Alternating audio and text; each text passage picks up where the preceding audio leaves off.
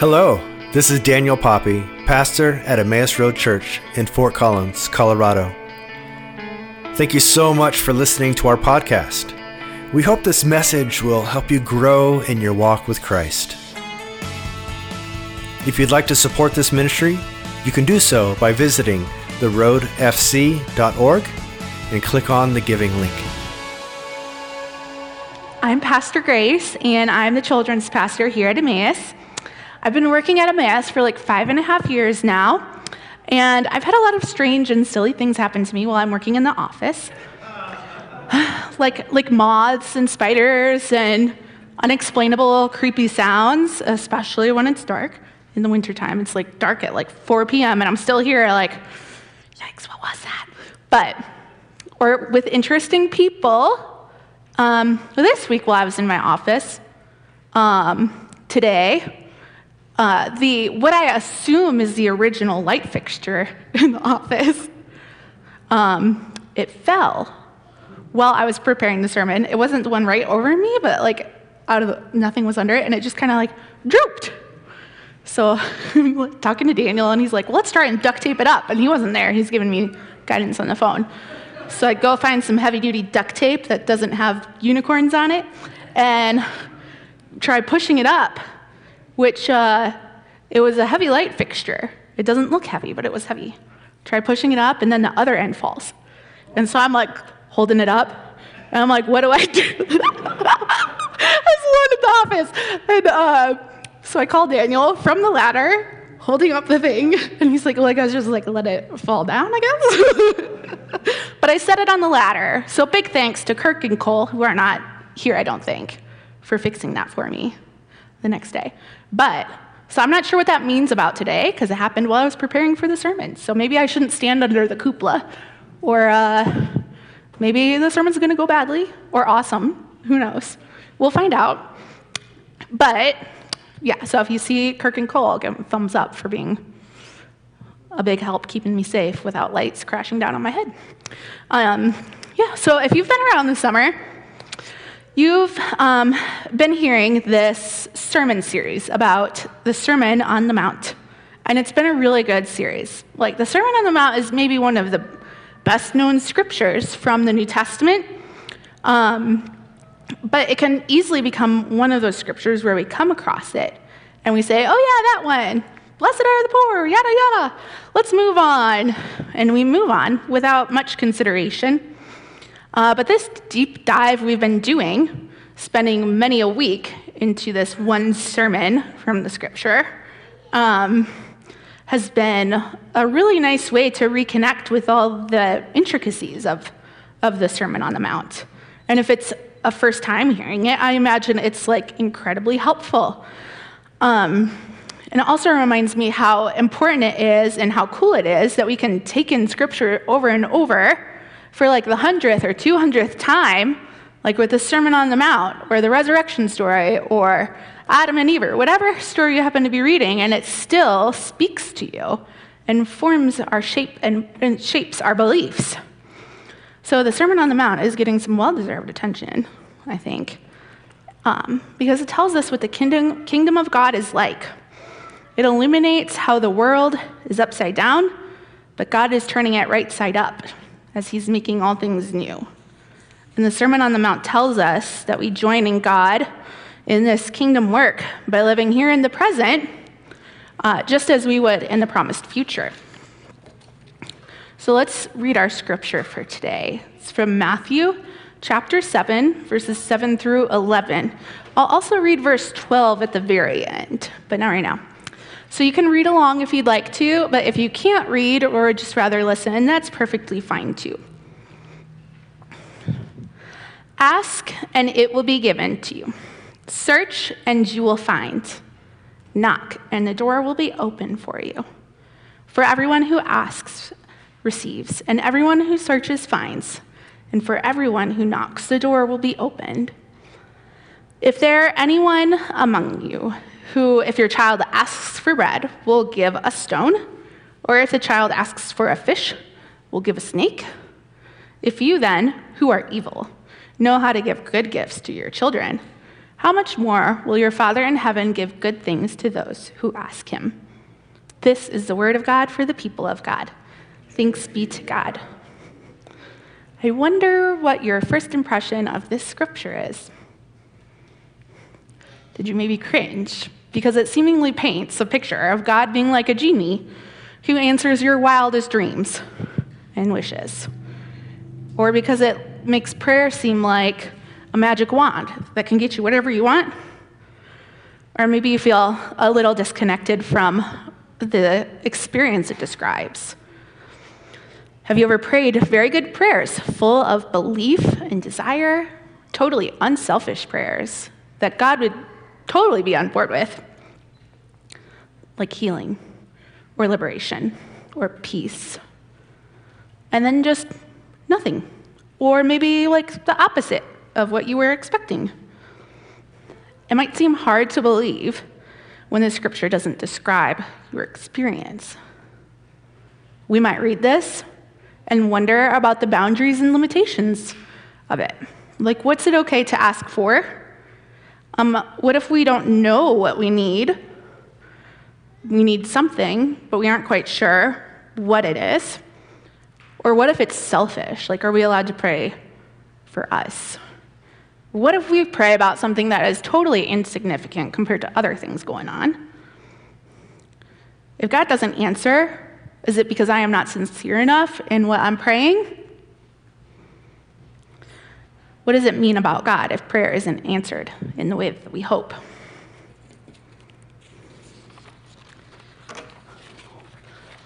These are all good questions to think about. But what if we thought about prayer not as an effort to be in control of everything, but to simply commune with God and bring those things to him? Instead of focusing on if there's a right way to pray to get a desired outcome, we come to God without an agenda, which is tough, right?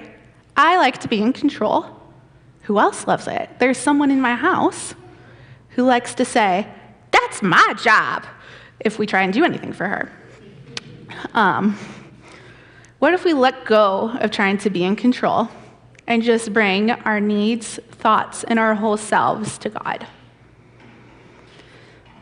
God is not manipulated by our prayers, and we don't have to be cautious in our prayers. God's response to our prayer is not earned by using the right words or performing the right deeds. Our prayers are important to God, and they aren't a waste of God's time, no matter what. And we don't need to tiptoe around God in prayer. God is like a loving parent. Parents want their kids to come to them and tell them what's going on, to ask for help, or to think out loud with them. We're all someone's kid, and even if we didn't have that when our parents were living, or if they're still living, we don't have that, I'm sure we wanted the freedom to express ourselves, the freedom to be open and talk to our parents about anything. But we know that with God, we can do that. God is not a dictator who we try not to bother with the wrong things. God is not a boss from whom we are requesting time off. God is not an HOA secret agent on the prowl to hand out fines for unimportant things. God is a loving parent who wants us to share with him freely. I'm sorry if any of you are on your HOA board. I might talk about that right now.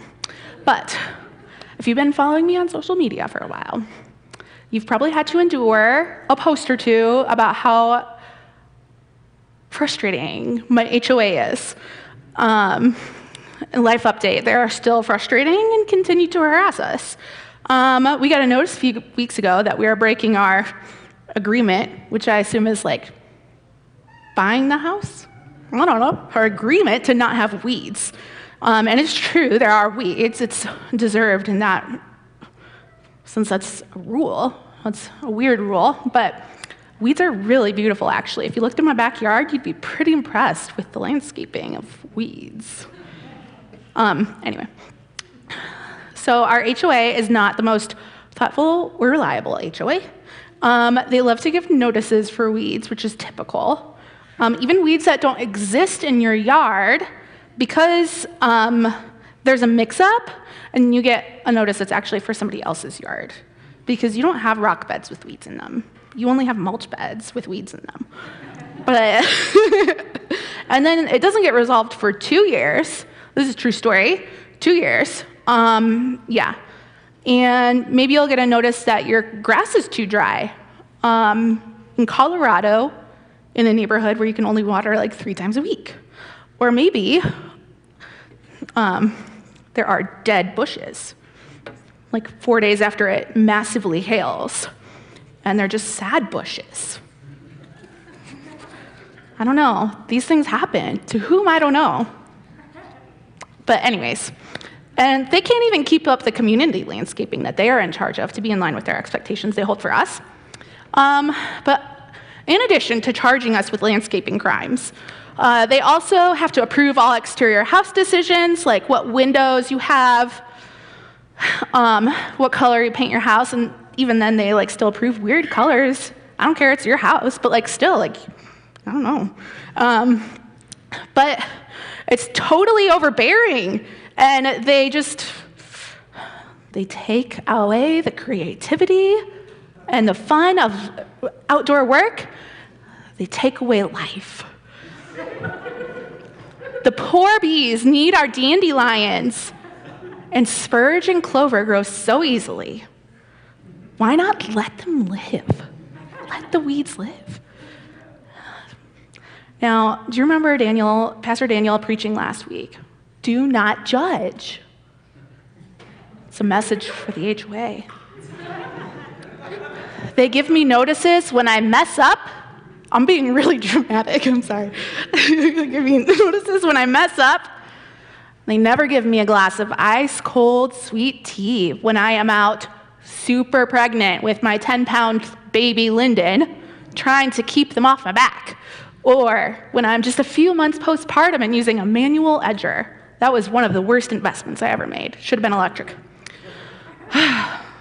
They never give me anything to celebrate when I'm on top of the yard work. They're just there to be like, oh, she just picked all those dandelions, and look, that one just came up 2 hours later. Fine. I try to avoid getting notices because I don't love to be scolded, and I love to be a rule follower. Jason would tell you probably otherwise, that I don't love to be a rule follower, but I'm a rule follower. But I only submit requests when I need to, like when there's hail damage and yada yada. But I just try to keep my head down and not have to ask them for anything or whatever. But lost my spot. Oh yeah. So I just tiptoe around them, try to keep my head down. But God is not like the HOA. God doesn't stifle creativity or fun or life. God probably loves dandelions because he created them. He's not overbearing. He doesn't hand out violations for having fun with your kids instead of picking your weeds. We don't have to approach God on our tiptoes. We don't have to be hesitant when we communicate with God because God is like a loving parent. Jesus asks us for open and free prayer, a special communion with God that is like a kid snuggled with their loving parent and sharing every random thing that comes to mind. Their dreams, fears, needs, questions. Why, Mama? Why? Even asking why about the unexplainable. That's been happening a lot in my house lately. It's cute and also hard because it's asking about the unexplainable, but we can ask God that. Prayer is meant to be built into our everyday life. Prayer is regular communication with God. Asking, seeking, knocking. These are all attitudes of prayer we can have. We might ask God for our needs to be filled. Other times we might just scream or cry for help, or desperately try to communicate our pain and rage, or asking for mercy. We don't need to edit our prayers before we come to God. It is okay to word vomit. We don't need to sound fancy or have all the words put together correctly. God knows what's beneath the words and what you're trying to communicate. Maybe your prayers don't even have words, they're just silence. God knows those prayers also. And it's okay to pray for ourselves, and we can pray for others. And maybe we pray for God's will to be done on earth as it is in heaven. To pray for our daily bread, maybe for the development of our morals and ethics, for the concerns of the world, for all the suffering and oppression and sickness. At other churches I've worked at, I had a kid pray it would rain pizza. What an idea. And another told me she likes to tell God jokes. Very silly, but also that is communion with God. Just like God is mysterious, prayer is also mysterious, not in a Scooby-Doo sort of way, but in an awe and wonder and worship sort of way. We don't totally understand prayer, and that's okay. We don't totally understand what it means for prayer to be answered, like how it describes it in this scripture. But we know that prayer is a way that we can have connection with God. It's a place where we find ourselves free to open ourselves fully to God and say all the things on our mind and even just be there in silence. Prayer isn't manipulating God and trying to control the outcome of everything. We don't need to prepare an eloquent treatise with the right words, the right order, edit out all the things that could be unimportant. We can come to God in prayer with all sorts of attitudes, needs, and questions. We bring our whole selves to God, just like a little kid does with a loving parent. Verse 12 finishes this section of scripture saying, "So in everything, do to others as you would have them do to you. For this sums up the law and the prophets." Jesus came to fulfill the law and the prophets, to teach us who God is and what it means to follow God, which is what the Sermon on the Mount is about. And this golden rule, we like to call it, to do to others as you would have them do to you, isn't original to the scripture, but God's love for others is. Because of God's love for us, we show God's love for others. The gift of prayer, of communion with God, strengthens us and shapes us into God's people. Living this life of love for our enemies, forgiving and blessing isn't perfectly easy. God is our source of strength to live in the present, just as we will in the promised future, when all things are made new. God is ready to listen to us and help us as we ask, seek, and knock. We are not alone out in the world trying to live out the Sermon on the Mount by ourselves. God has partnered with us in this kingdom work. Instead of getting caught up in trying to control things and coming to God with a perfect prayer for the perfect outcome, we can work on our ability to come to our loving God, to ask, seek, and knock, and share what's going on with us and with the world. And in doing that, we are transformed by God's love, so we may share that love in the world in partnership with God. In the Lord's Prayer, we are praying for God's kingdom to come and his will be done. And we are living that out. We are God's salt and light in the world. We are showing love to everyone and announcing the blessings or the Beatitudes. Heaven is coming to earth, and we get to be part of that. As we move into a time of communion, as in the Eucharist, let's consider some things. Maybe just one of these questions will stick out to you that you want to consider and work on, or maybe more. I wonder if you ever tiptoe around God during prayer. What might help you to approach God with greater openness?